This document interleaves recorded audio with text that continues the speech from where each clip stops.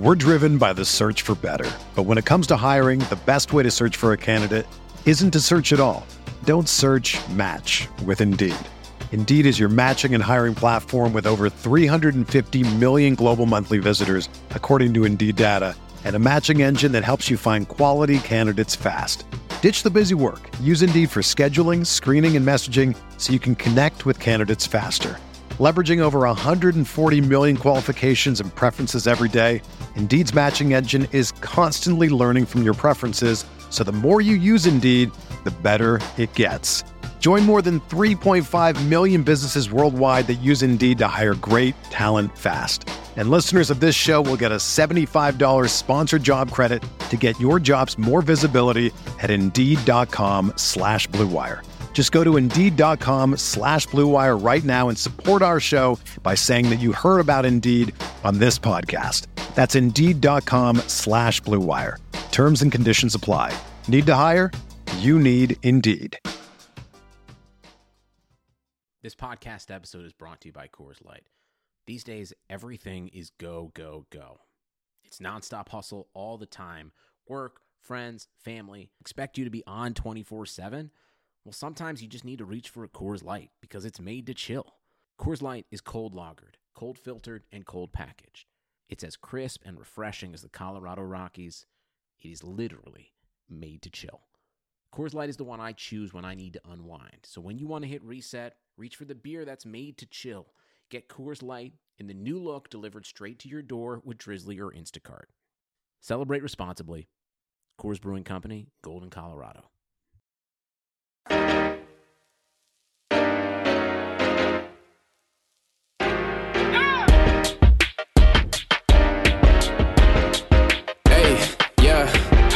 I feel like Kobe in the fourth quarter. This is the Dane Moore NBA podcast brought to you by Blue Wire Podcasts. It's Monday morning, afternoon, something like that. Britt Robson of The Athletic is my guest. Britt, there's only 4 games left in the Minnesota Timberwolves 2020-2021 season.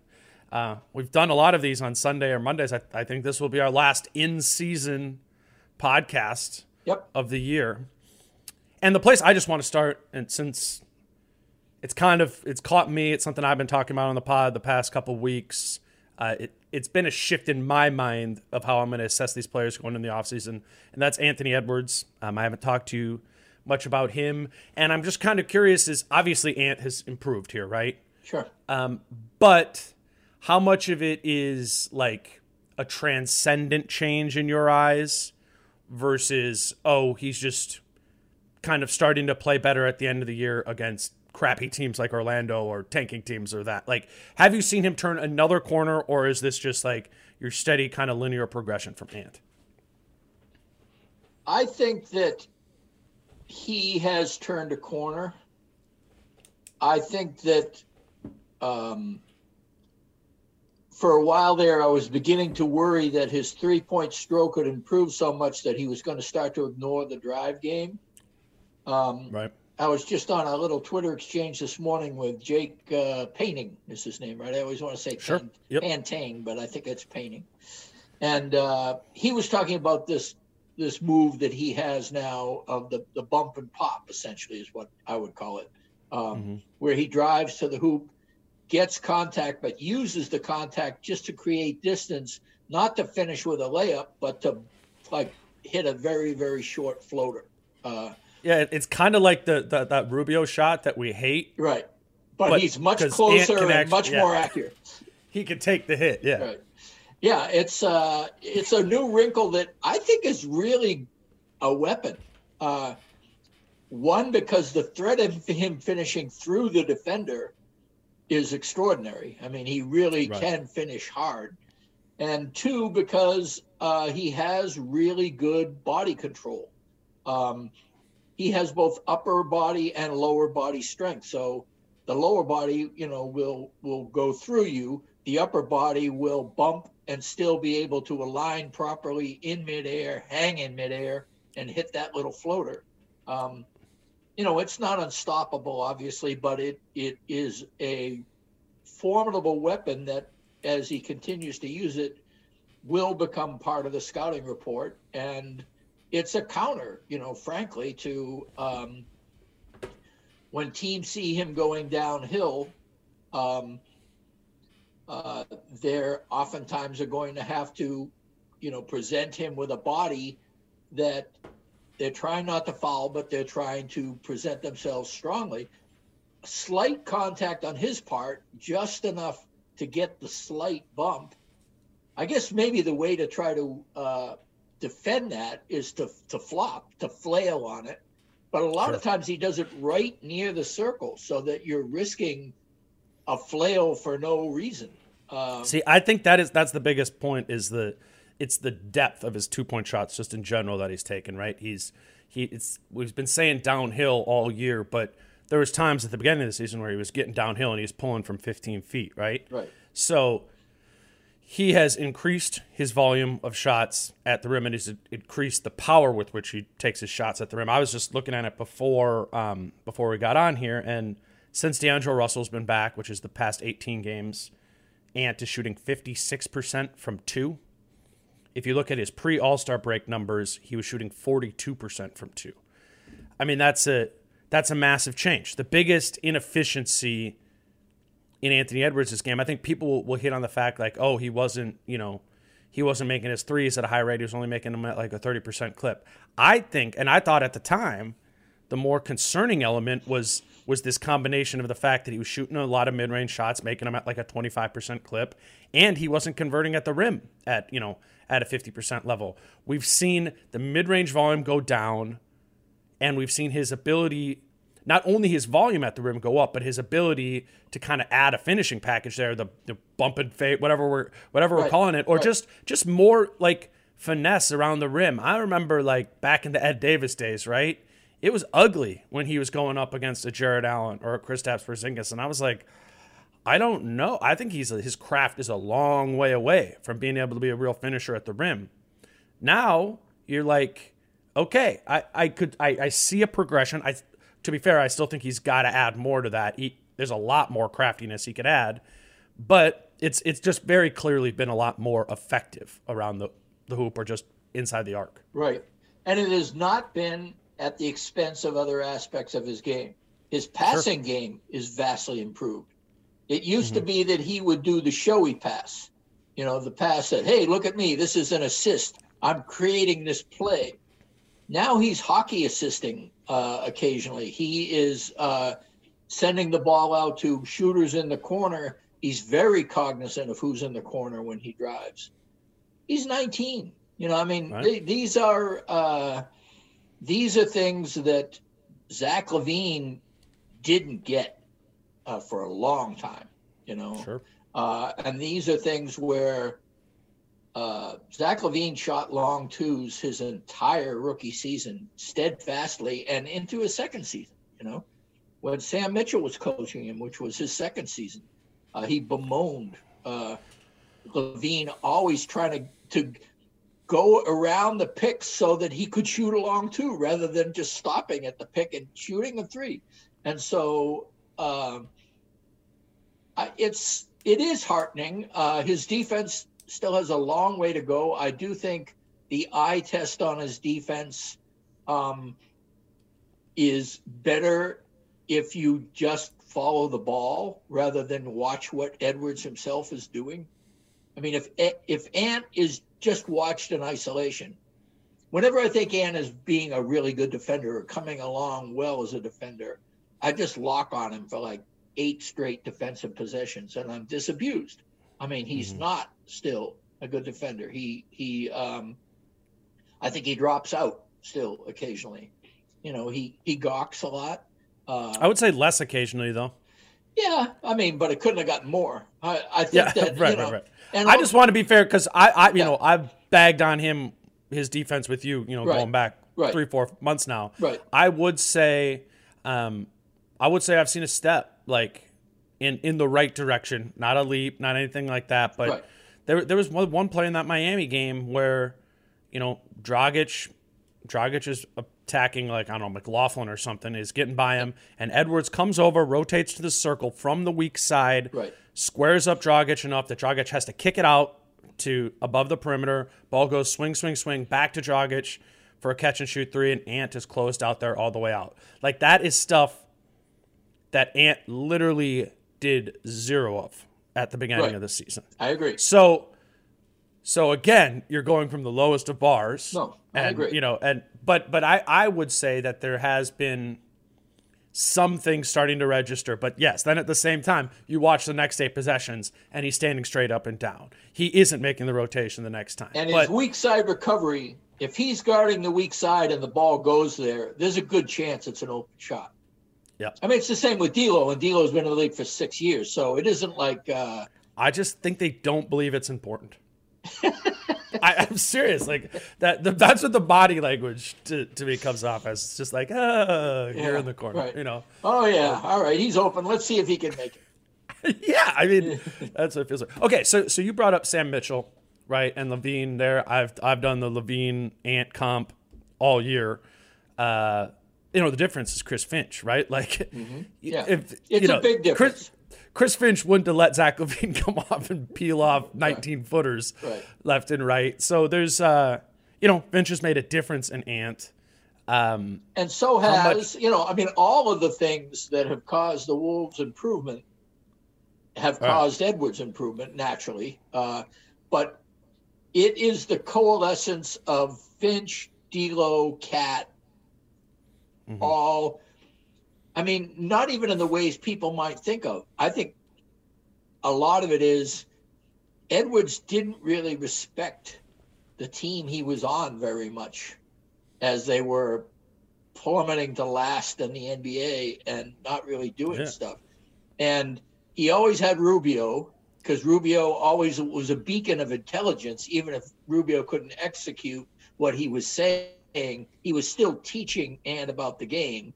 And intelligence through incompetence. Yes. Yes. Yeah.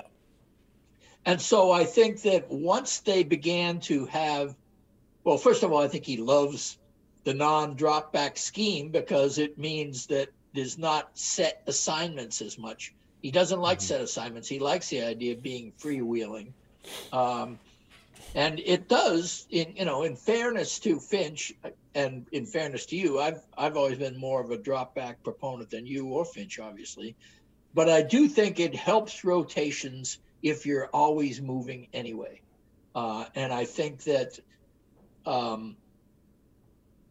when it isn't as, I always quote Gorgie Jang about X's and O's, don't stay put. So you can't really count on it. You do have to, it's all defenses are read and react, whether or not no matter how, unless you're running just a stone cold zone, you're running read and react defenses. So if this scramble is jazz, what is the drop in a musical term? Probably Dixieland jazz. I don't even know what that means. Oh, I mean, like you've heard the guys with the straw hats and the striped things on, and they're playing jazz. That ding ding ding ding ding ding ding ding. It's corny jazz, and it's corny because you know exactly the entire song after the first 10 seconds. I was picturing more of like a rigidity, like a. Well, Dixieland jazz is pretty fucking rigid. Okay. See, this is the Dixieland this is jazz. my lack really, of intelligence. Really but that's all right. Okay. Let me just read you off. I pulled up his stats, Ant stats in the D'Lo era, the 18 games from D'Lo. 23 points a game, 6 boards, almost 4 assists, over a steal, 35.6% from 3, 56% from 2. 58% true shooting, which is above league average, and over a 26% usage. I mean, that's a star player. It's getting those there. Are right. It's a great, those are Donovan Mitchell numbers. Better than Donovan Mitchell numbers, actually. Right. I mean, the usage to be a star, I think he would have to put about 5 more points per game on there, and maybe yeah. And you're right. That's what Donovan Mitchell's doing. Yeah. I went through it. I went through his.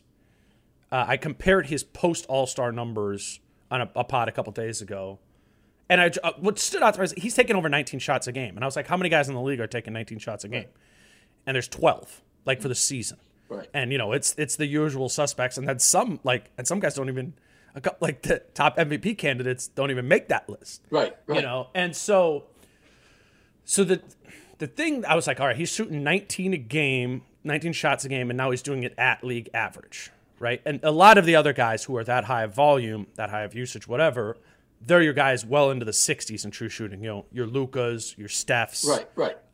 Even Levine has been there this year. Sure. But there are a couple other guys, and the two that are lower true shooting but equally high usage, high shot total were Donovan Mitchell and De'Aaron Fox. And I was like, I kind of like the idea that Ant's next step is kind of like a fusion of, you know, what those guys were in their second year. I mean, Fox is in his own way that freak athlete. Right. And Mitchell kind of has the, I would say, just kind of overall outline of the game you picture Ant having too, right? Like in terms of that kind of self-creation offense, right. 3-level scorer, but can create for himself in any of those zones, and also not a great defender. You know, I think, I mean, people are probably laughing as I've probably done 20 different player comps for Ant over the course of this year. I got but one every for time you. it's okay. Give me it. I just thought of this the other day, and the more I think about it, the more I like it, especially since his own usage has skyrocketed recently, is Tatum. And, you know, in a lot of ways, I think he could flourish into a Tatum-esque player, a guy who isn't absolutely thought of as the total shot hog guy, but who does hog shots more than you would imagine. Yeah, right. And isn't necessarily tremendously efficient, but does go for games where he's very efficient and also gets big buckets when it matters, is able to rebound and dish at different times, isn't the best defensive player on his team. He's better than Ant, obviously, but he's you know, moving forward. I know what you mean. Yeah. And Ant plays at Tatum-esque size. I think Tatum might be a little bigger, but taller. You know, but yeah. But so, you know. Do you like Tatum? I do. I mean, Jaylen Brown prevents me from loving Tatum as much as I could because you love I love Jaylen Jaylen Brown so much. But and always resent the fact that Tatum is regarded as the guy on that team.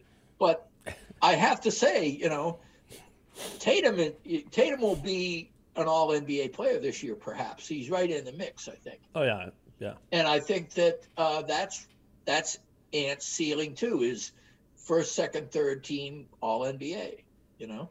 And it's just wild, man. I mean, we would not have said that 2 months ago. Right. Exactly. We would not have. Like, and the fact that he's 19, you know, and for, you know, and let's face it, it could be recency bias. You know, he's having a really nice stretch. I was just gonna say, like, are we getting caught up in an end of a season where his team, for one reason or another, is still trying, even though they have one of the worst records in the league? And because if you do remove these 18 games with D'Lo, which is, you know, a lot to do, like, right. This is not how we felt about Anthony Edwards a month ago.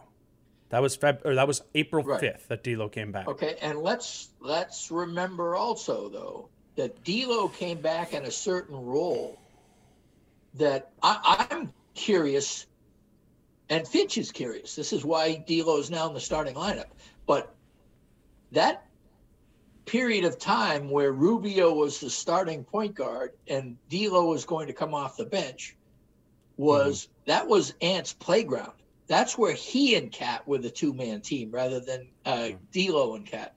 I'm curious to see the larger sample size when it's D'Lo on the court for the preponderance of Ant's minutes.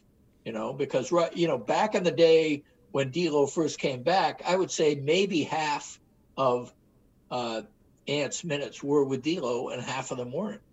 And I think that may be the perfect balance for Ant, quite frankly, because I think he needs to be the guy.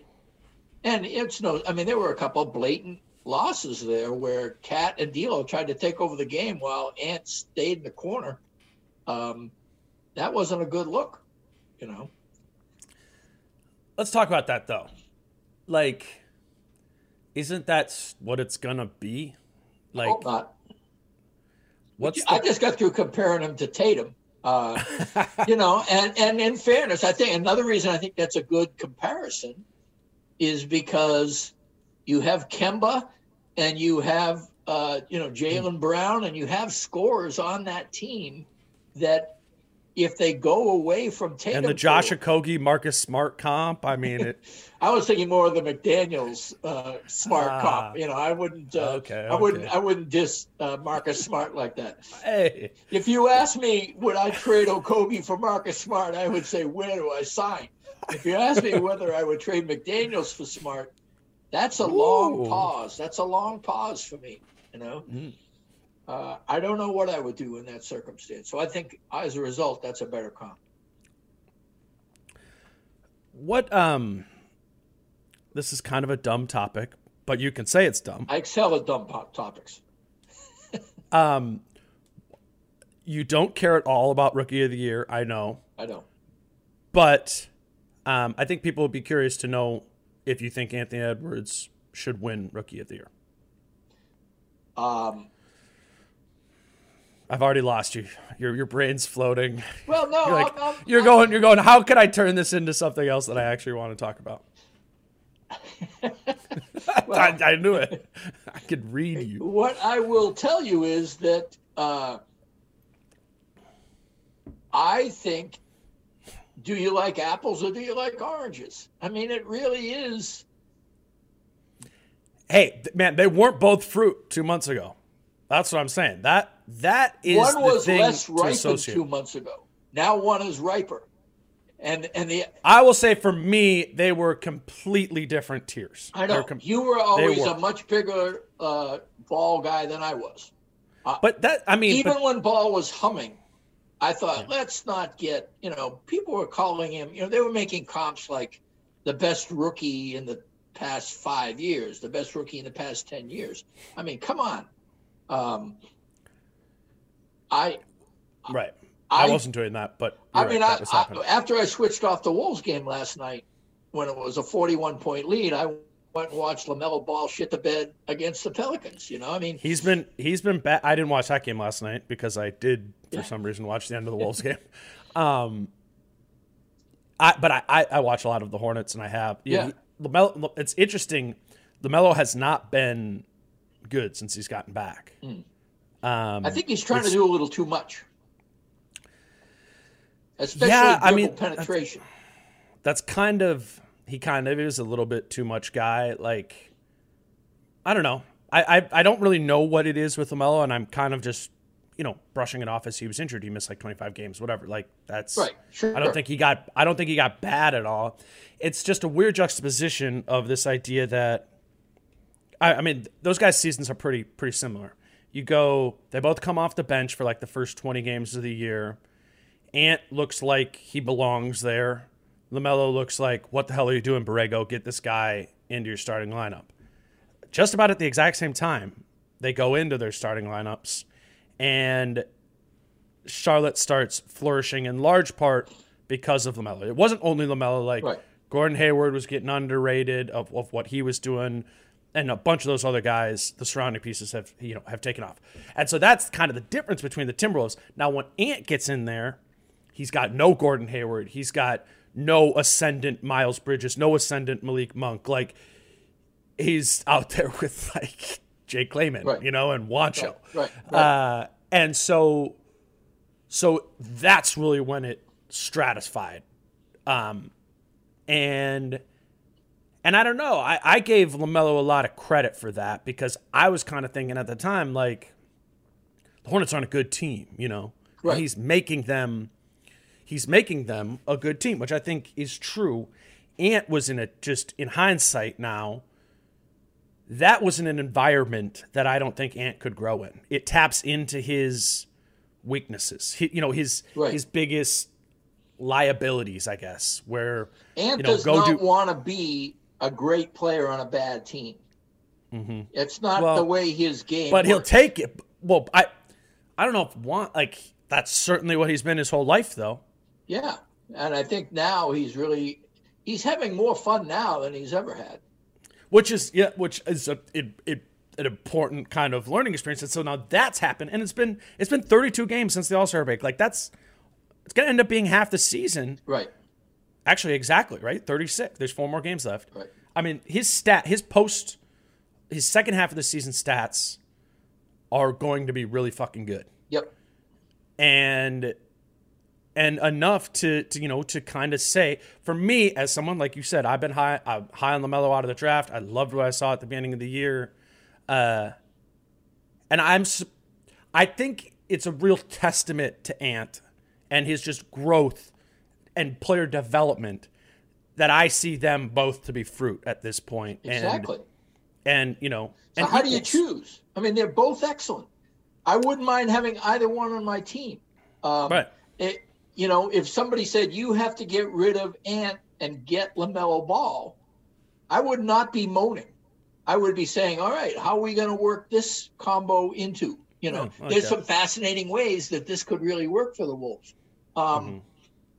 If somebody said you can take that or you could stay put with Ant, I would say I'm fine where I am right now. I like what this guy has brought to the team. But it isn't like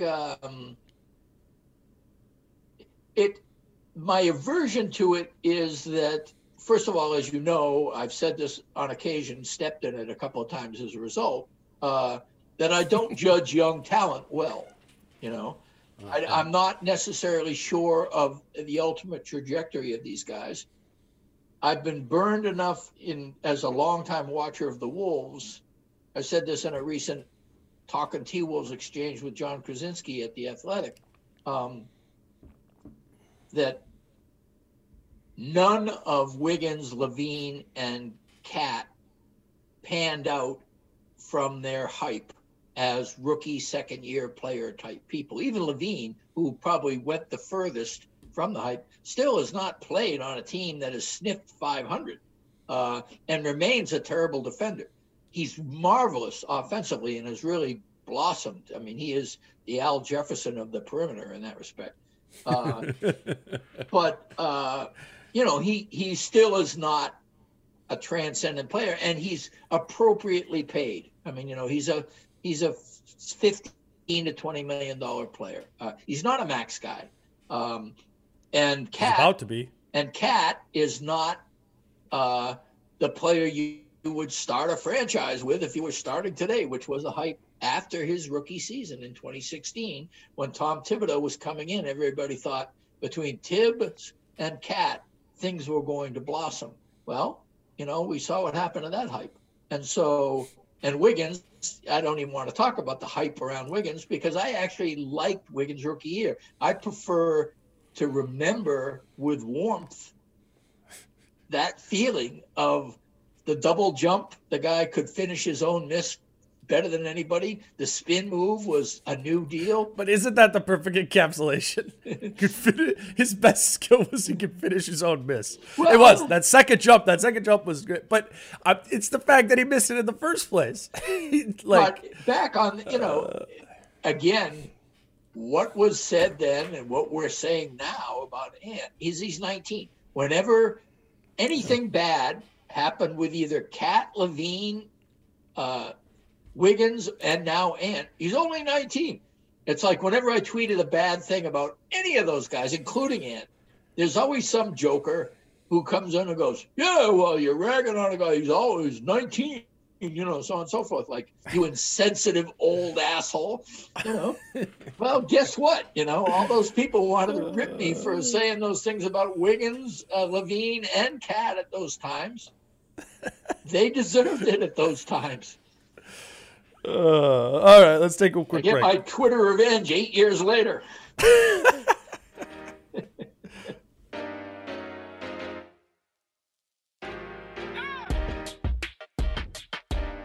Hey, this is an ad for me. I want to take a quick break from my conversation with Britt to tell you about my plans for the pod this summer. Obviously, the Wolves season ends on Sunday, but the pod is not going anywhere. I guess I kind of want that to be my main message here. There will still be multiple episodes a week on this feed. It just won't be 5 or 6 a week like it has been for the past few months. Britt will still be coming on to chat weekly, and I'll certainly be bringing on many of the other common guests consistently. We'll talk about the Wolves when they're relevant, which should be pretty often this summer, from the draft to ownership to offseason moves. But we are going to turn a lot of our attention over these next few months to the playoffs, which I look forward to digging into with Britt and with others. If I've learned anything with this pod for a couple years now, it's that there's always something to talk about. What I do also want to say is the podcast will still largely be funded by the Patreon account associated at patreon.com/DaneMooreNBA. I've greatly appreciated the support that hundreds of you have given over the course of the season there. It's what makes it possible for me to do the show consistently. I look forward to continuing to earn that money this summer. If you're not already a patron and would like to sign up, again, the place to do that is at patreon.com/DaneMooreNBA, patreon.com/DaneMooreNBA. Thank you all for this year, for real. Now back to my conversation with Britt. All right, Britt. So the next thing I want to talk about is this idea that the Wolves have two paths to chart here kind of this offseason. The odds that they retain their pick are going to significantly drop. It seems like they're going to fall to that number 6 slot in the lottery tanking standings, which takes them from that high water mark of 40% of keeping their pick. People are, from listening to this pod, are probably sick of me saying this, takes it from 40.1 down to 27.6. But that's the reality of the situation, which means this kind of ideal situation of having the pick going into the summer and this extra asset is less likely to come to fruition. And the more likely scenario is that they have just kind of this roster to run it back with, and Gupta and crew in the front office to kind of rub a few sticks together. So let's talk about each of the two paths, but let's start first with the more likely path, which is, a reality. This reality of this team is probably going to be something close to what they enter next season with. How would you kind of, compare and contrast those two paths? I think that the magic will have to be how they move Rubio. Okay. Otherwise, you're working around the edges. Rubio was $17 million, and that is 18 next year. Okay, so there you go. That's fundamental change. If you can get $18 million repurposed, and I think it's been pretty obvious that while Rubio's has had great value in terms of mentorship and locker room leadership and all those cool things, he is not worth the money on the court. And even his locker room leadership and mentorship is not enough to elevate him to be worth the money overall. I'm glad that he and Ant have had this connection. I'm glad that he and Kat have had this reacquaintance time. But I think if, you were to have a beer with Ricky Rubio, or obviously in Rubio's case, a glass of wine, that he would tell you that this has not been a fun season for him at all. I don't know about that, Britt. I don't know. I mean, not at all. Win. He wants to I know. win. I would have said, if we were talking at the 50-game mark of the season, I would have said for sure. Yes, it's not his ideal season, but I don't think it's been all bad for him in his eyes. I think it's been mostly bad for him, which is enough. Okay. All right. Yeah. All right. Well, when you're an 11-year veteran and the last two teams you've been dumped from are 1 and 2 in the West right now, I think that's probably not great. But that's also on him. That's on him for not having been good enough. And now you're going to tell me about how happy he is. Yeah. Yeah. I just think when you're at and I don't know if players have this awareness or not, but when you sign that $15 to $20 million deal, not max, but above mid-level, you are signing yourself up to get stirred, for 4 years. It's the same thing happened to James Johnson, right? It's the same thing that happened to Kelly Olynyk, right? These guys But think they about that for a minute. the fodder. They become the fodder. Yeah, I agree. The two comps you just made and Rubio. Well, Marcus Smart would fit that too. Except and who Marcus hasn't got Smart traded hasn't yet. moved. I wonder why. Yeah. Okay. But you know what I'm saying, where you need that $15+ million deal. I get it. To be the fodder to make another big move. Especially if you're only worth 9 or 10. Yeah. That's my point. I mean, Marcus Smart is worth every dime of that, you know? Yeah, right. Exactly. Right. So I think that Rubio felt something cooking in Utah and got dumped. I thought he felt something cooking in Phoenix, especially in the bubble, and got dumped. As it turns out, he was right. Things were cooking, and he wasn't given a chance. He helped turn up the heat on that cooking. You know, I mean, whether or not he obviously was the most obvious place for an upgrade, which is why those smart front offices made that upgrade. But it is very difficult when you're the one out on the court helping to facilitate that improvement, and it's happening in front of your eyes, and you spent your teens and your early part of your career in Europe galvanizing the same situation in Spain and leading teams to championships, and on the international stage being named MVP of a global competition. Right. The Timberwolves experiences are outliers. They are the places where he has not been successful. And so to go back to the Timberwolves and not even have the status that he had back in the other days when he was the unquestioned point guard, floor leader, whatever, and have to share the court with D'Lo, who in some ways, let's face it, is like his polar opposite in terms of his mindset, the way he plays, how he values the game, what parts of the game he values. He is playing when Rubio gets to play with starters, as happened. Finch, I thought, was a brilliant move when D'Lo was hurt. That may be Finch's best move, is being able to convince D'Lo to come back in a way that did not savage Rubio's pride, actually buffed Rubio's image a little bit for future trades, and also got D'Lo cooking with a second unit so that D'Lo could be the great straw that stirs the drink and also get some time with Cat. So that helped Rubio, that helped D'Lo, that helped Edwards, as I just got through talking about. Now, the bottom line here is that Rubio will be difficult to trade because he is overvalued. His terms contract is overvalued. The expiring will help some. The leadership will help some. But it is going to take some really nice finessing. This will be a challenge for the front office. But if Rubio can be moved for something usable, that is, maybe it helps get the Wolves a really competent front court partner for Cat. It's funny. I mean, remember when we had our first conversation about this Rubio thing and we were arguing back and forth, like right after draft night?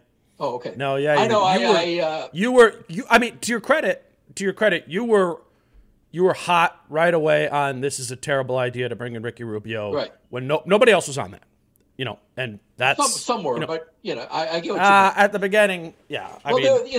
Part of that is just the existing bias. Rubio is such a wonderful. He's a Minnesotan, Oh, I'm about to tell you in ways you were wrong, but I'm saying you started off for sure right. All right, you for sure and. Because what I was going to say is I came in and when we were talking about this and we were arguing about was I was trying to assert the idea of this value that Rubio has in the sense that he can be that salary to be flipped in another summer, right? He's when you want to go make your move for your next guy, that's your salary fodder in the deal. Plus, the idea that he's going to bring you some veteran leadership along the way. Now, as we went 30, 40 games into the season, your side of that argument looked, like this is a disaster. What were you thinking putting him next to D'Lo, which that kind of still exists. But it was just like Rubio's taken a step back. He's not even good enough to be able to be traded as salary fodder because he's looking like he's a $5 million player. And I think where it's kind of started to swing back now, where we've seen more value as a player out of Rubio in the past 30 games. Plus, we've seen kind of the proof of the veteran leadership thing. I mean, he's got a pretty damn good track record now of coexistence with young, impressionable guards. Donovan Mitchell in Utah, he had a profound impact on. Devin Booker in Phoenix, and now Anthony Edwards in Minnesota. That just kind of seemed like, Rubio hype train stuff 6 months ago. Like, we can bag on Ricky's jump shot. We can bag on a lot of things on him. You can't take away from the fact that he is an excellent connector, in that way. Right. And to that end, like, I don't know, like, does the team that drafts Jalen Suggs, are they, do they grab Rubio in this sort of thing too, or something like that? I mean, I could see teams that would take Rubio back on. We've talked about the Pacers a lot before, like somebody like that who I guess what I'm saying is my initial thought 6 months ago, I could still, again, see come into fruition where he was here for a year. Rosas used him for that leadership and used him as this chip to be the salary fodder to fill for when they make, another big move. Right. Is it more likely? Because what I flip-flop back and forth on is, like, who is it who's the salary fodder piece in the next trade, Rubio or Beasley? Yeah, I know. Like, I just don't understand why the one guy who is your catch and shoot sucks at defense. Yeah, all right, but I mean, no, for real. Like, what else? Seth what Curry else do you need? Sucks at defense. Tyler Hero sucks at defense. And Seth Curry makes like $7 million. And Tyler Hero, I mean, makes $2 million. That I'm not talking about Malik Beasley is a bad, like, overall, like, player for this team. You only have so many, well, obviously so many dollars and so many, like, in a lot of ways, I like a lot of stuff Ricky Rubio does. I like a lot of stuff Malik Beasley does. They're not anywhere near full packages. So at the end of the day, you got to say, what else am I going to get? Like, what can I exchange? Like, okay, so there's better things out there is what I'm saying. Your argument, because I know you're not arguing that Rubio and Beasley are equitable value-wise in terms of the value to the Wolves. What you're arguing is because Beasley is a more valuable player, he can bring more value in return. Britt, I'll tell you this.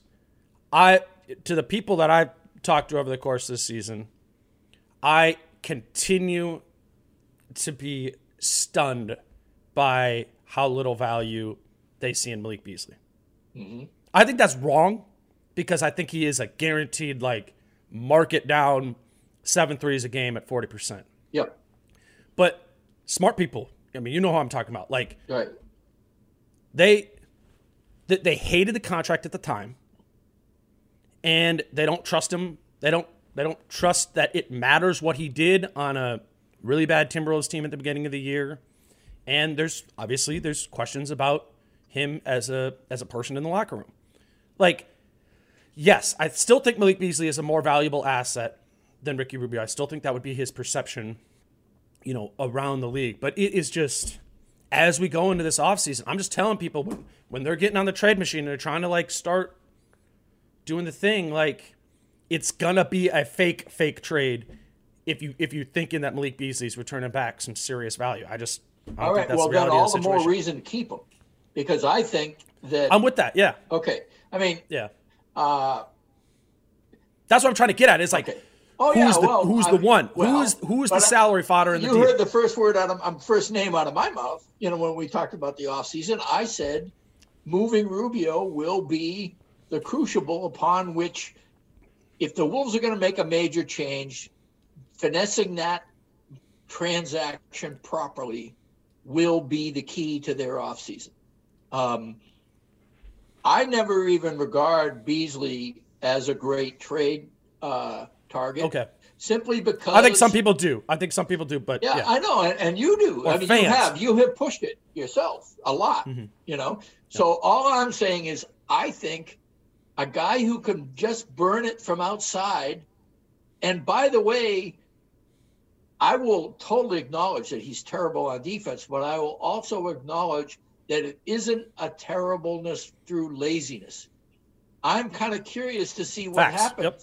I'm kind of curious to see what happens when he gets engaged in this scramble stuff. You know, maybe that unlocks him a little bit too, because he does take terrible angles. And that's a good point. I haven't really thought about that. I think that structure maybe not his friend either, you know? And so, so I really think that it could be, and, you know, like D'Lo, if he can get talked into a, no, you're not the starter, but, you know, you'll be finishing some games. And when you have the hot hand, we are not going to sit you down because somebody else has primacy over you. I mean, I've already been pleasantly surprised. You know that I've been extremely skeptical about getting all these firepower people together on the court and having it work. Usage war, baby. Yeah. And so I think that I've been very pleasantly surprised with the willingness of all three of the major players who are on the court now, meaning not with Beasley on the court, but D'Lo, Cat, and Edwards are all willing passers thus far, with the exception of D'Lo and Cat in crunch time, where they feel like their pick and roll is better than Ant's off the dribble move. And sometimes it is. But I will tell you, the majority of the time, when they are blowing the whistle and it's a tightly contested reffed game, and when Ant is on, when Ant has that extra gear that you've talked about engaged, then I say clear the decks, you know, and maybe get ready for a kick out pass, or maybe if things are bottled up in there, send it out to D'Lo and they can do their high pick and roll off that. But I do think, back to Beasley for a minute, the dude is as you say, a 40% shooter. I don't think we want to give those guys away when they're $16 million. I know that that's not $7 or $2 million, but that is, I will take Beasley over, you know, Seth Curry and Tyler Hero anyway. And I also think I trust him. I trust Malik Beasley because. Well, what do you mean by that? I mean that I don't think he's going to reoffend. Okay. Yeah, I don't even actually want to touch that. A, he got paid, and B, the team was behind him even after he got paid to the hilt on this stuff. I think he'll pay that back. I could be wrong, but I don't think so. Yeah, I don't know. I don't think so. Quite frankly, we don't have great insight into. Well, I mean, it's a factor in terms of his value. I'm more into have to believe in him or not believe in him in terms of remaining a good citizen. Do I think he will never cheat? No, I do not think he will never cheat. I think he will cheat every now and then, but I think he'll be smart about it. And I don't think he'll get caught. Mm-hmm. I'm more curious of, like, remove that sort of stuff of, like, how does he respond to, you know, he's clearly fourth in the pecking order now, right? And he's played. Not in terms of his role, though. What do you mean? Yeah, it is. Who's he ahead? He's not ahead of Cat, D'Lo, or Ant. No, but what I mean is when he's on the court and if he's wide open, he will not be ignored. Okay, yeah, as the fourth guy. But sometimes if the fourth But sometimes guy, as the third. Sometimes, yeah, okay. But I mean, the fourth guy, if the fourth guy is the fourth guy because the other three are dominating 4 or 5 defenders and he's a knockdown 40% shooter, Chris Finch and hopefully D'Lo, Ant, and Cat will recognize that And, Malik Beasley saw what happened in Denver, Britt, I think as in terms of basketball, I think Malik Beasley has loved the basketball opportunity he's had here in Minnesota. 14 games last year, maybe like 45 this year, something like that. Right. I think he's loved that. But he's also been the first or second option in almost every single one of those games. Yes. And for a while there, and we have seen him getting prickly on the record about times even where he slides to the second or third role, where he's like, wanting the ball late, wanting those sort of things. So I don't know, I just don't think it's ridiculous for me or for anyone else to assert to be like, the pecking order, you're right. It's not going to be all four of those guys on the floor at all times, but you talk about pecking order all the time. Yep. And in the pecking order, he's fourth. Yes.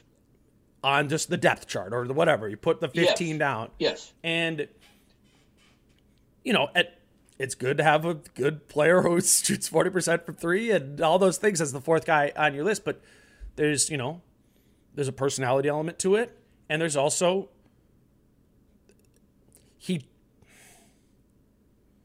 doesn't fit what this group that we've seen for these 18 games that are 9-9 since D'Angelo Russell got back.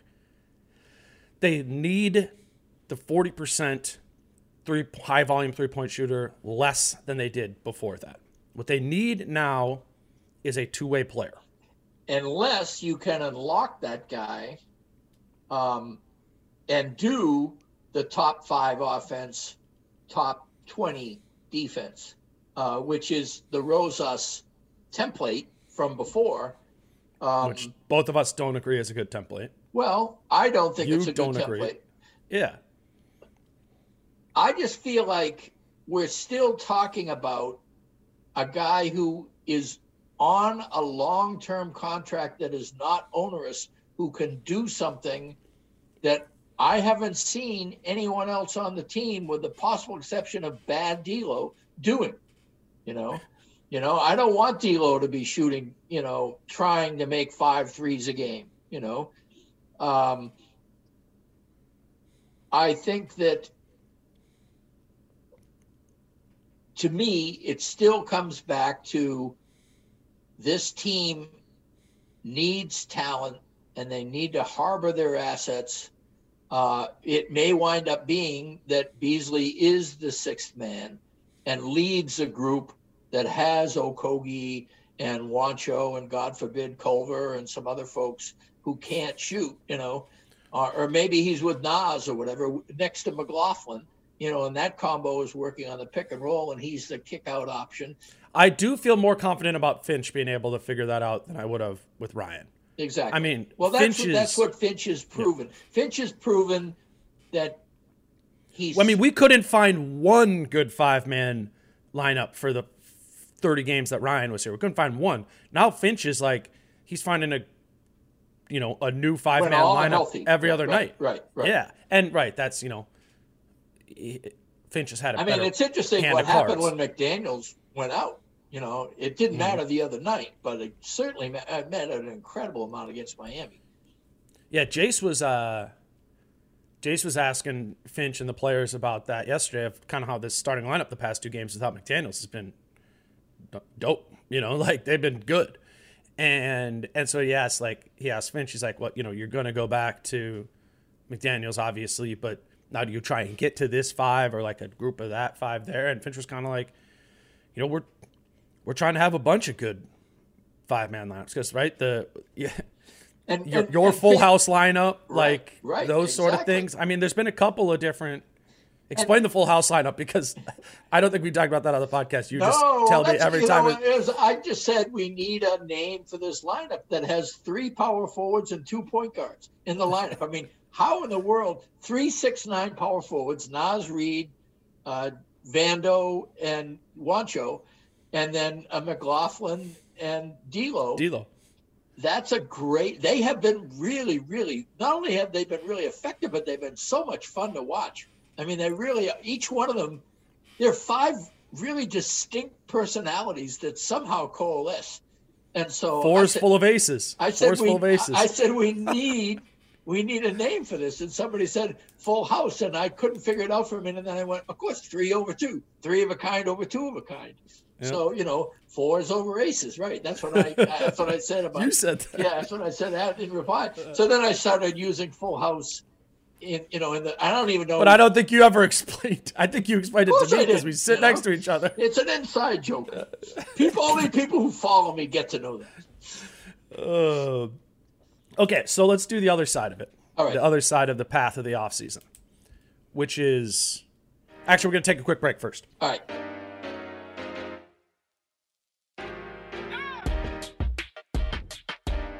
Credit Karma has always been there to help you make better financial decisions, and now they want to help even more. With a Credit Karma Money Spend account, you can be rewarded for good money habits.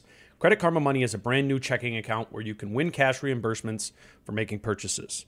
When you use your Credit Karma Money debit card, you can win daily instant Karma purchase reimbursements on items up to $5,000. Just pay with your debit card, and if you win, you'll be notified on the spot, and your instant Karma cash will be added back to your spend account. Credit Karma Money has already given away over $3 million in Instant Karma to over 50,000 Credit Karma members and counting. Open your FDIC-insured spend account for free. There's no minimum balance requirements, no overdraft fees, and they're free withdrawals from a network of over 50,000 ATMs. Credit Karma Money progress starts here. Right now, visit creditkarma.com/winmoney to open your free account and start winning instant karma. Go to creditkarma.com/winmoney to sign up for free and start winning instant karma. That's creditkarma.com/winmoney. Instant Karma is sponsored by Credit Karma. No purchase necessary. Exclusions and terms apply. See rules. Banking services provided by MVB Bank Incorporated. Member FDIC. Maximum balance and transfer limits apply.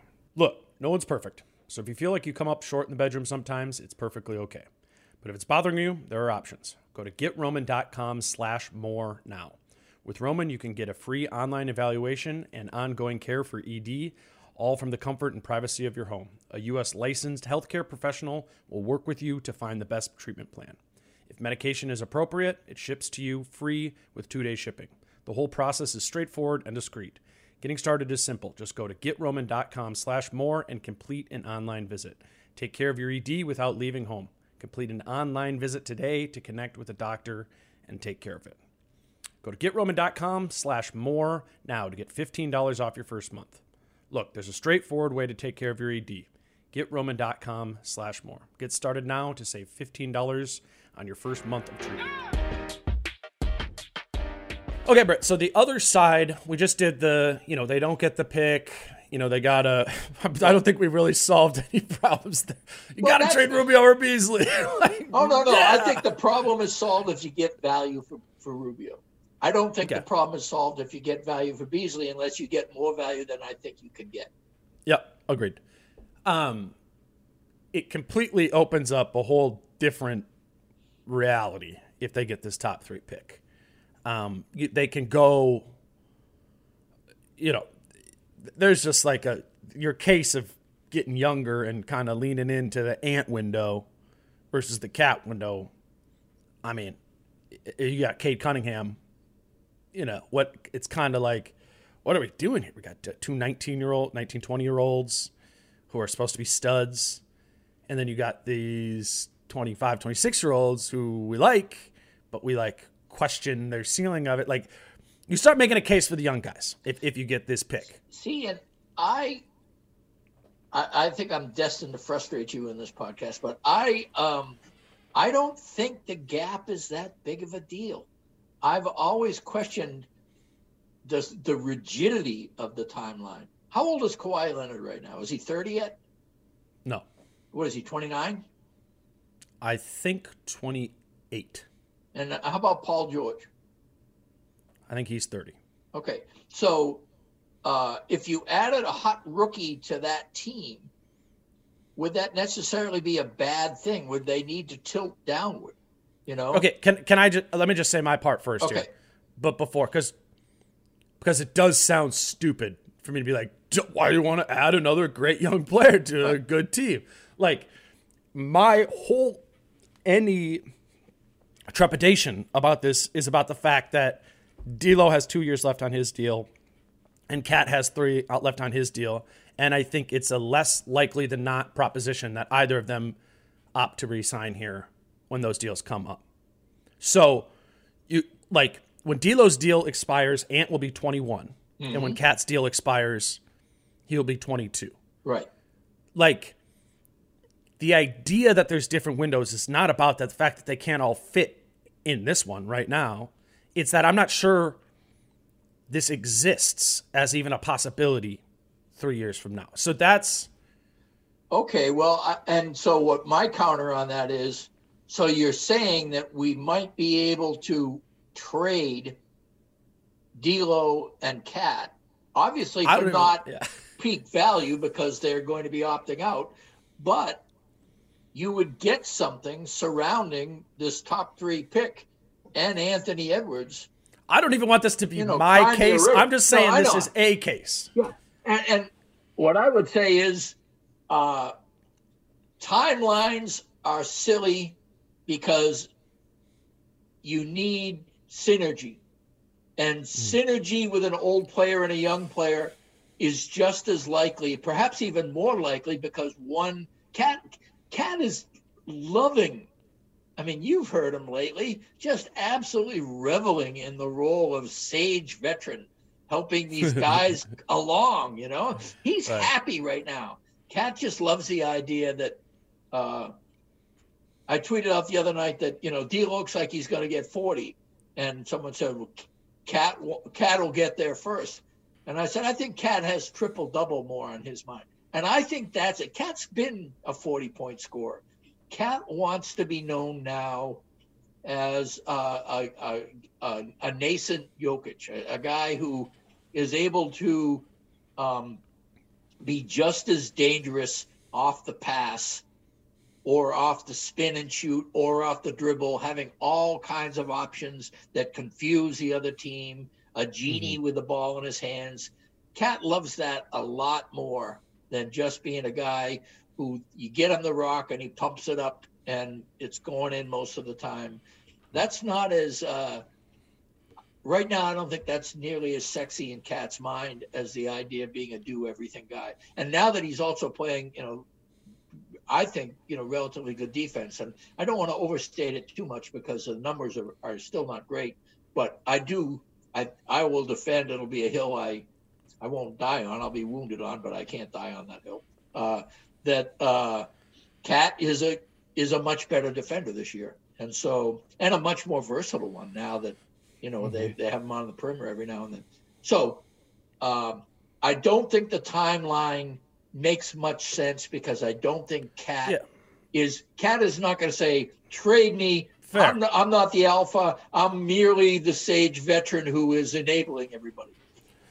And he's just still better than all of them are. He'll still be, right. Like it would take, if Ant gets better than Cat, right, it will take years. It will take more than the time that is remaining on Cat's contract, right? There was a stat in the game last night.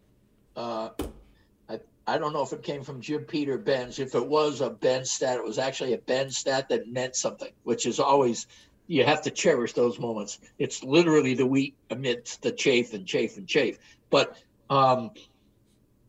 you have this situation where somebody said Cat has played 45 games for the Wolves now. He has led the team in scoring in 42 of them.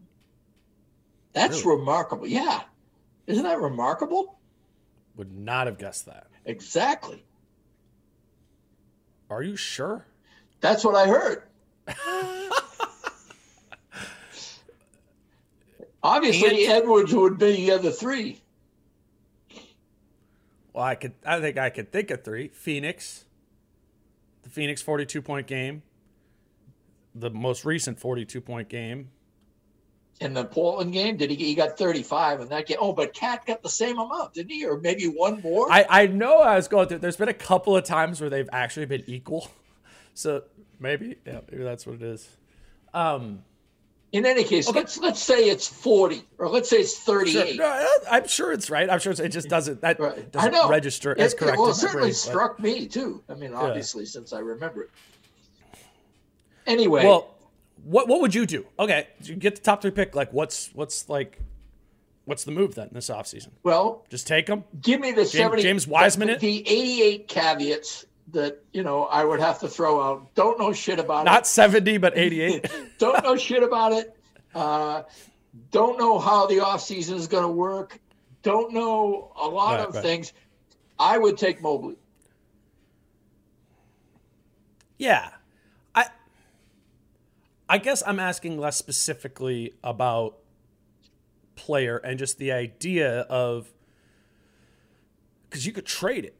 Like, it's kind of like the Warriors situation of a year ago, right? Mm-hmm. Where they could have traded that Wiseman pick, to somehow, like, okay, what the Warriors did was they took Wiseman and then they traded actually the Wolves' second round pick for Kelly Oubre. Right. What they could have done, because they had that trade exception, right? Right. So they traded the Wolves 2021 pick for Kelly Oubre. What they could have done was way up the value of the asset going out into the trade exception, and they could have traded that Wiseman pick, number 2 overall, and got, Victor Oladipo or something, which obviously that hasn't. Right. But like something a couple steps ahead of Kelly Oubre. And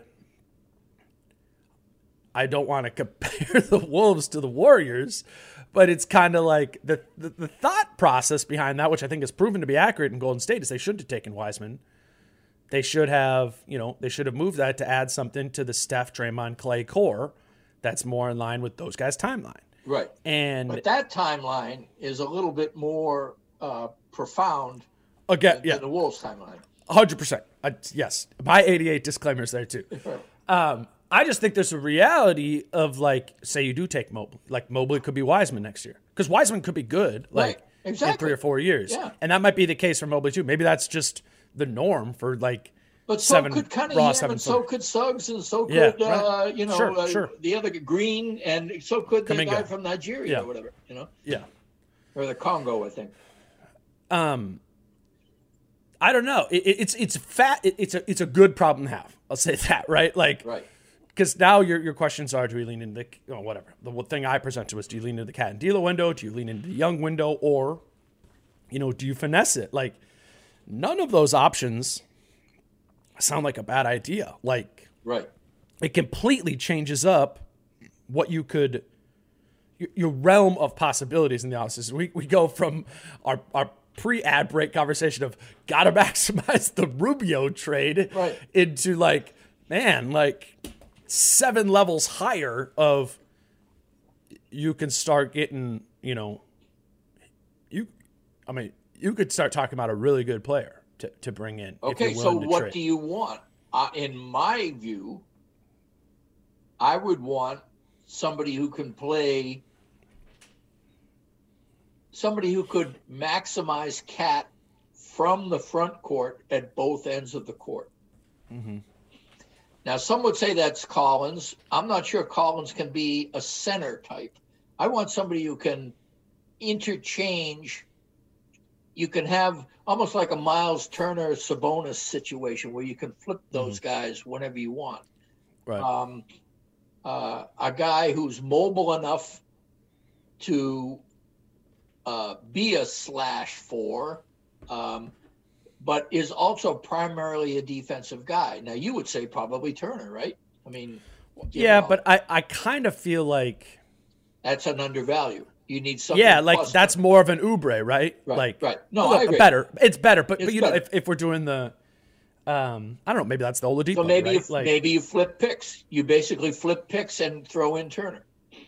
And that's kind of the finessing. Yeah, right. Like I think that's probably, which makes it harder for us to have a conversation about this on a podcast because it's it's going to be Rosas and Gupta, right? Which will be really freaking confusing. But that's also maybe where Rubio's value comes in handy. We just got through talking about Indiana as a nice landing spot for Rubio.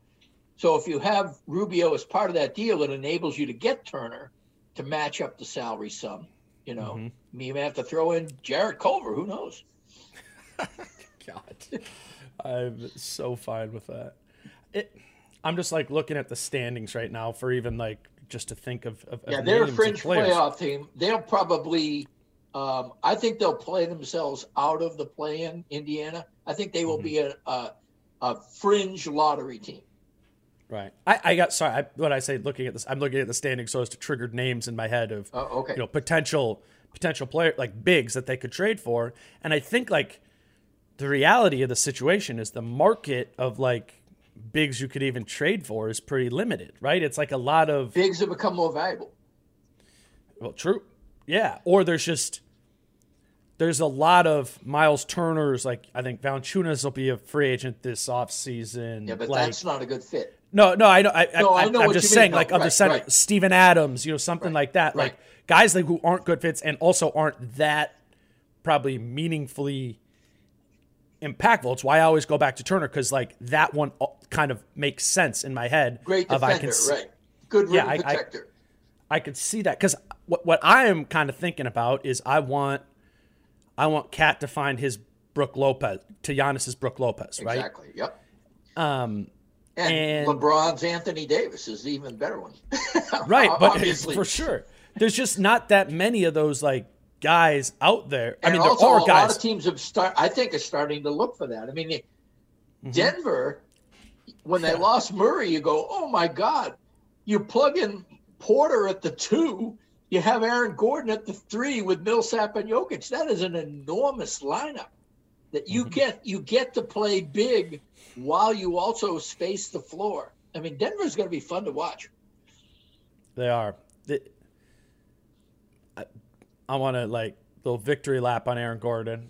Everybody thought he was going to suck. Well, he landed in the right place. There's no doubt about That's true. Yes, he did. I was listening to Seth Partnow on a podcast the other day, and he said that if Murray wouldn't have gotten hurt, that he would have picked the Nuggets to win the championship. I don't know what he's looking at. I think the Nuggets are as much fun now as they were. Are they better? Fun and, all right. They're not better. They're not better without Murray. No, they're not better without Murray. But did you watch the Nuggets Brooklyn game the other night? No. They lost. Brooklyn beat them, didn't they? At the end of the game. And was it because they didn't have outside shooting? Well, it was. They're down. Jokic kind of started losing his mind. He was trying to it was kind of like Kat was trying to get fouls and stuff like that, and it wasn't really working. But I think it was 121 to 118. Was it Blake or Jordan? Blake was on him. I'm going to take another victory lap on that one. I can see how Blake was bugging him. Blake can get inside people's heads. Mm-hmm. But anyway, so it's this. They're down by 3 with like 30 seconds left, or maybe it was under 24 because it kind of looked like a one-shot play. And the play that Malone drew up was inbound to like Jokic on a extended post up at like 16 feet. The most obvious call by far. But they need 3. Yeah, so but he's got options though. But it was a direct like try and go into a dribble handoff with Michael Porter Jr. For Porter Jr. to be able to like shoot that 3 right there off of it. And it was just like, and I know I'm hyper focusing on one play, but like, man, the exchange, the smoothness of that was not what it's like in a Jokic and Murray connection. Right. They fumbled. It was the game. It didn't work. Right. And I mean, that's. Yeah, I don't think they have enough because what makes Jokic elite is that synergy he has. Right. Guys who can best synergize with him, and I don't. But I do like the size. Now, if Porter can play to his size, Porter's, he just went from being a bad 4 to a bad 3, in terms of defense I'm talking about now.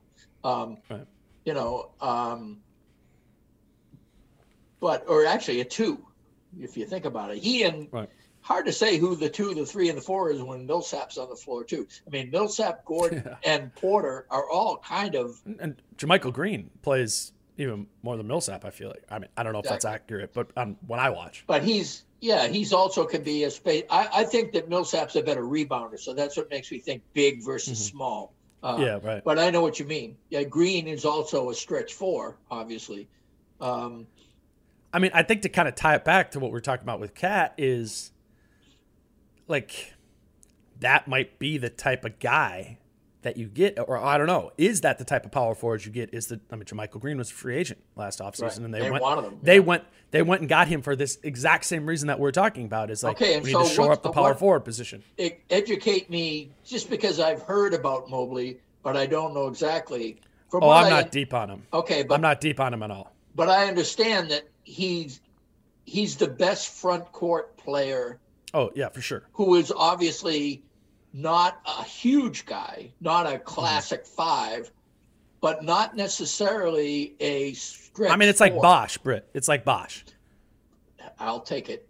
No. I mean, obviously, like that's his fully realized potential. But like, and it's the same thing. It's the lefty thing. You know, it's the. Yeah. He's a lefty, huh? See, I don't know. Yeah. I honestly like. Right. I think there's a possibility that like. If he's I haven't dug into it. Like. Yeah. Sign me up. But I don't even want to go into it because I have a right. feeling with him that he's not going to be my type, just from the little that I've watched, where he's going to kind of be a little bit softer than I would, kind of prefer in that role, if that makes sense. But I don't know. I mean, we'll talk in we'll talk but in anyway, the offseason on what that is. Greater answer. The greater answer for me is I think if you get Suggs, then obviously Beasley, Rubio, and perhaps D'Lo have to go. Yeah. I mean, good luck. I mean, it's just. But I mean, Suggs. There all you have. Three of them? They have a situation where Cat, Suggs, and D'Lo with defenders. There's your formula. Yeah. Because that gives you 3 defenders and Cat and Ant, who both could probably be good defenders, so motivated and not being, surrounded by ineptitude on either end of the court. I mean, I would ride with that. And if you can, I just feel like I don't think that D'Lo, Ant, and Suggs with Cat, never mind Beasley, gives you what you want. Now, again, we have both said this about Finch, is he's been able to make talented lineups at least the sum of their parts. So, right. And if that could happen, more power to him. Again, though, I always feel like babbling about something that has 40% chance versus something that has 28% chance.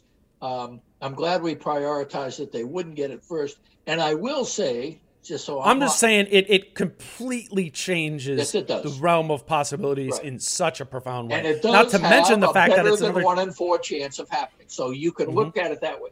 Yeah. What I would argue, just so you haven't mentioned tanking yet, so I just want to put it to bed. I want to open it up and then shut it and set some nails around it and then dump it in the river. Essentially, the difference between having no self-respect and acting like the Orlando Magic acted last night.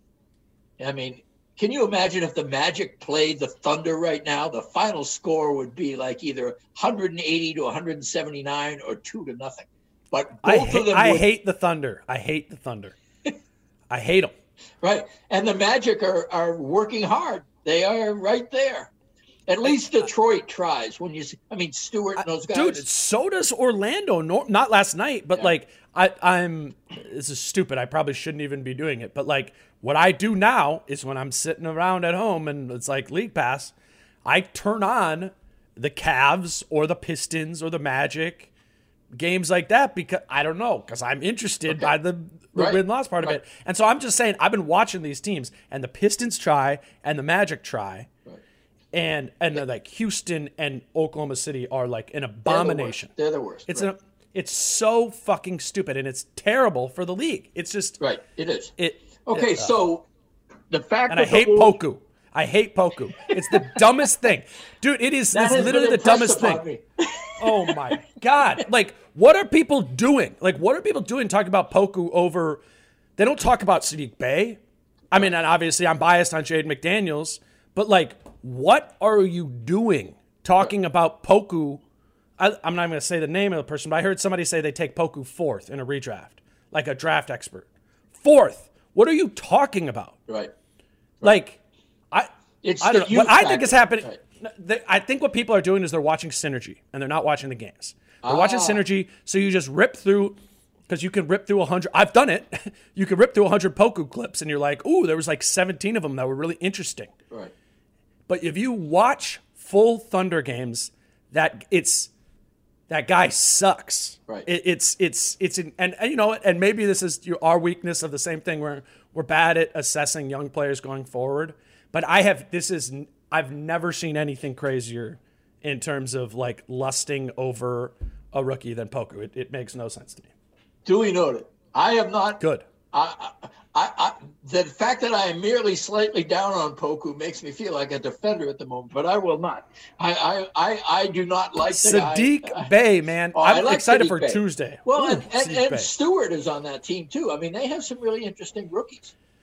But I think because I watched a lot of Sadiq Bey out of the draft and stuff, and there was this like the guy I compared him to, watching his Villanova tape, was Joe Ingles. Oh. And he kind of had this, like, obviously the shoot. I mean, right. Bay's shooting numbers were insane at Villanova, but it wasn't just this. He had this like funky way of kind of like using his body going north-south to the rim, which is also what Ingles has to do because he's slow. He doesn't look like a certified public accountant like Ingles does, though. No, he actually, I don't know if he's wearing like a medium-sized jersey or whatever, but Sadiq Bey looks like jacked. And like, which makes I love him. Ingles comparison all the more crazy. But it was 6 months ago. Okay. Like, I don't know what I don't know. I think like I don't think the Pistons are a bad watch right now, to be honest with you. No, they try. Right. They try, and they brought back Jeremy Grant. Like, they're not like exactly. Like, he was their Beasley sort of thing. He was like out, and now he's back playing. Like, they play old guys. Plumlee starts. Oh, so they got another old guy who I don't know, but those teams are trying, and I don't know what the Magic yesterday. Okay. That was like. But back to my point. The Wolves are playing with self-respect. It is going to help them. It is not going to help them, obviously, with the pick. But if you consider the difference between 40.1% and 27.6% is 12.5%. That means that out of 8 lottery balls, you get 1 fewer. That's all that means, is you have 1 fewer lottery ball. If you were normally going to get 8, you're now going to get 7. If you were going to get 4, you're now going to get 3. 12.5% is 1 out of 8 in your chances. That's what you're reducing. And on the other side of the coin, you can see what this little run has had the effect on with both D'Lo, Cat, and Ant, the 3 guys who are your triumvirate moving forward. And you can see that I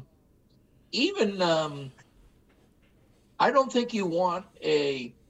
I defended it. I've been defending it, and I don't think you want to chasten Rosas going into the front. Going into the offseason. I think you want the same bold dude trying to do things, because I think that does help. And let's face it, 3 months ago, when it became perfectly obvious that he had probably punted the number 4 pick, it was looking pretty grim because the Wolves sucked.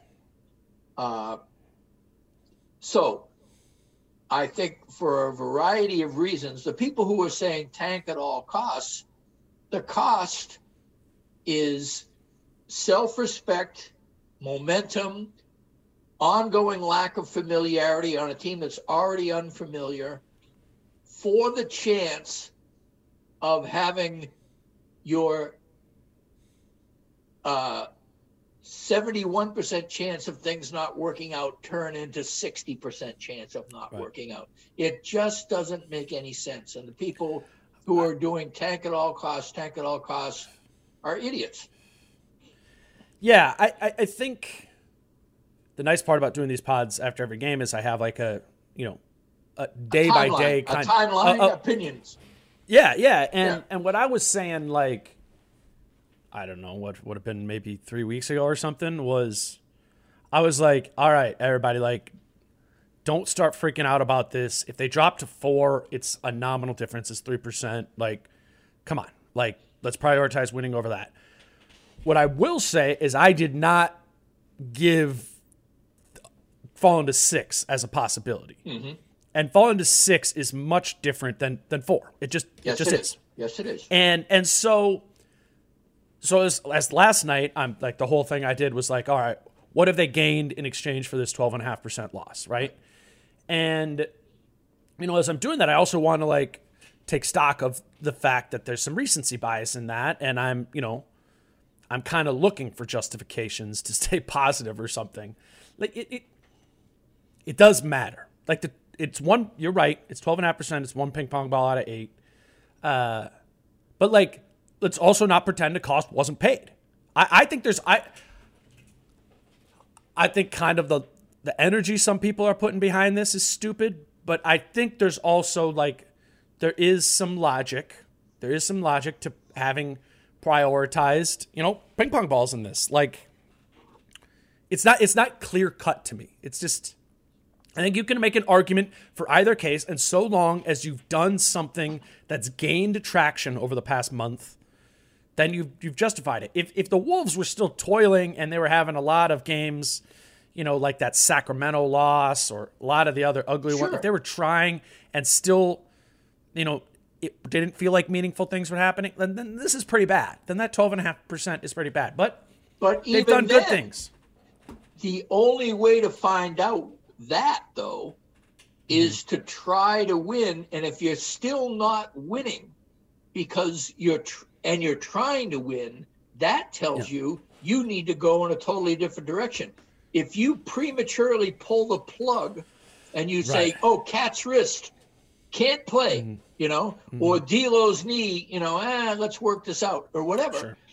If all of a sudden you never gave any of that stuff a chance and you lost all those games and you still had a 4 in 10 chance of getting something and a 60% chance of not getting something, that's the tanking strategy. The tanking strategy is the Thunder Rockets route, where you suck because you want to suck.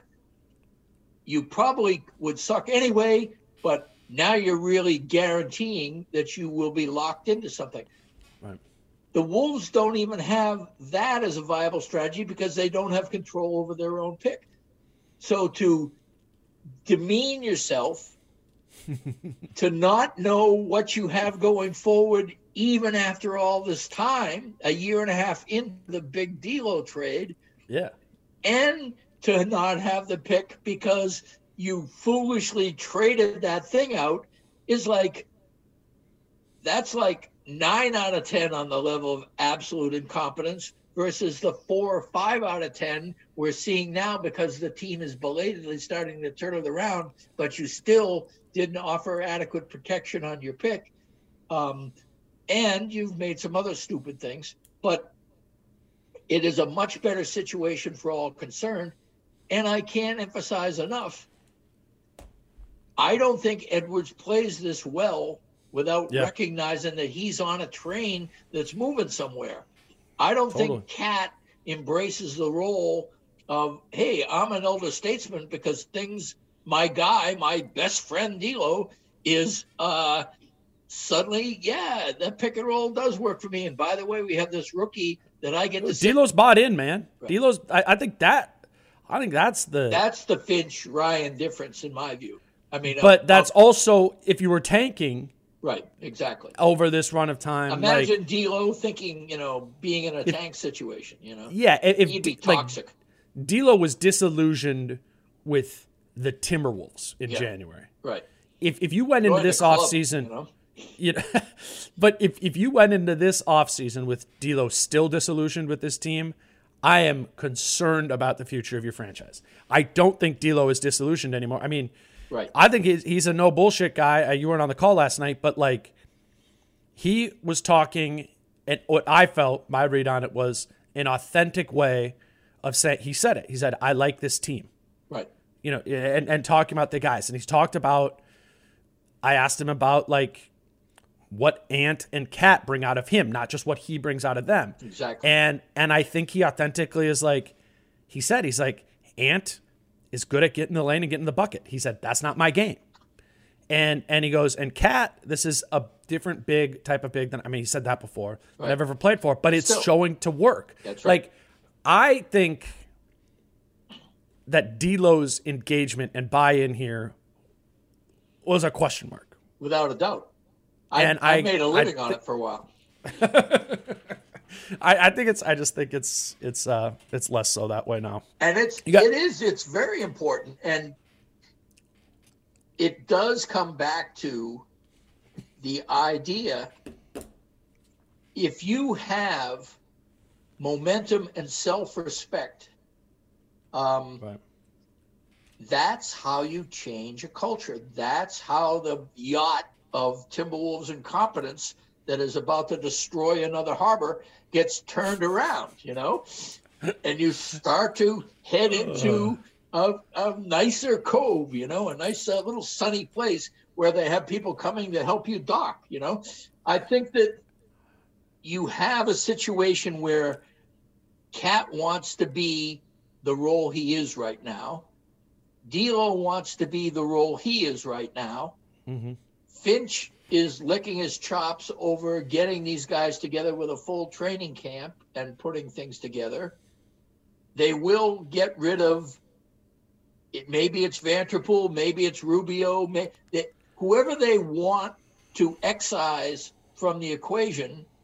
And don't think Rosas isn't thinking a lot about this, subtractions as well as additions, what they can do.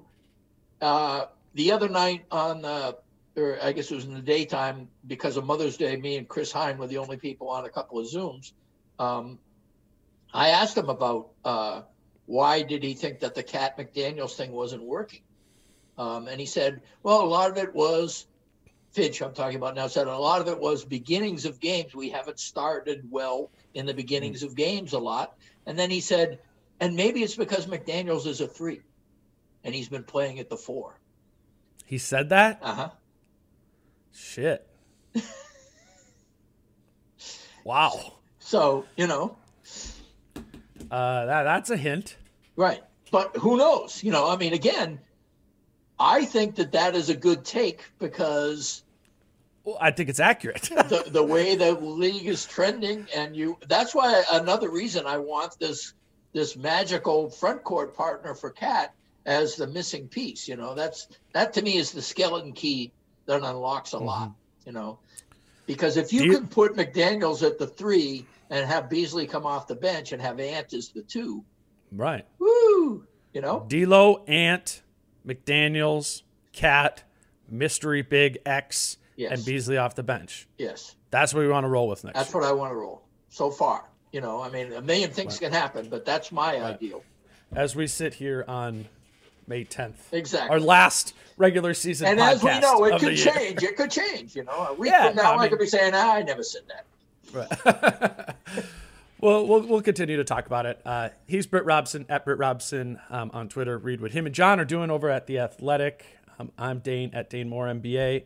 Britt, next time we talk, it will just be, I don't know, maybe we'll do an end-of-season Wolves thing, but and then pivot to the playoffs. I can't wait. I just want to. I'm ready for something else. Nobody knows who's going to win. I know, and I love it. Especially who's coming out of the West. Flip a coin. I got a Utah coming out of the West take brewing, but I'm not ready. I'm not ready yet. This afternoon. I want to watch the Lakers Suns game from last night. I haven't watched a lot of Davis destroyed them. Well, thanks for ruining it. You didn't even know the score? I saw some Twitter stuff. No, I don't care. I don't care. I'm watching it for academic reasons. All right, Britt, thank you for doing it. I'll talk to you later this week. And for all of you listeners, I will be back after Sadiq Bey roasts the Timberwolves on Tuesday night. Until then, I'm Dane. Peace out. How I'm feeling, man, I hope it never stop, yeah. Green and hard so you can find me in the crowd, yeah, yeah. Don't let standards ever bring you down, yeah.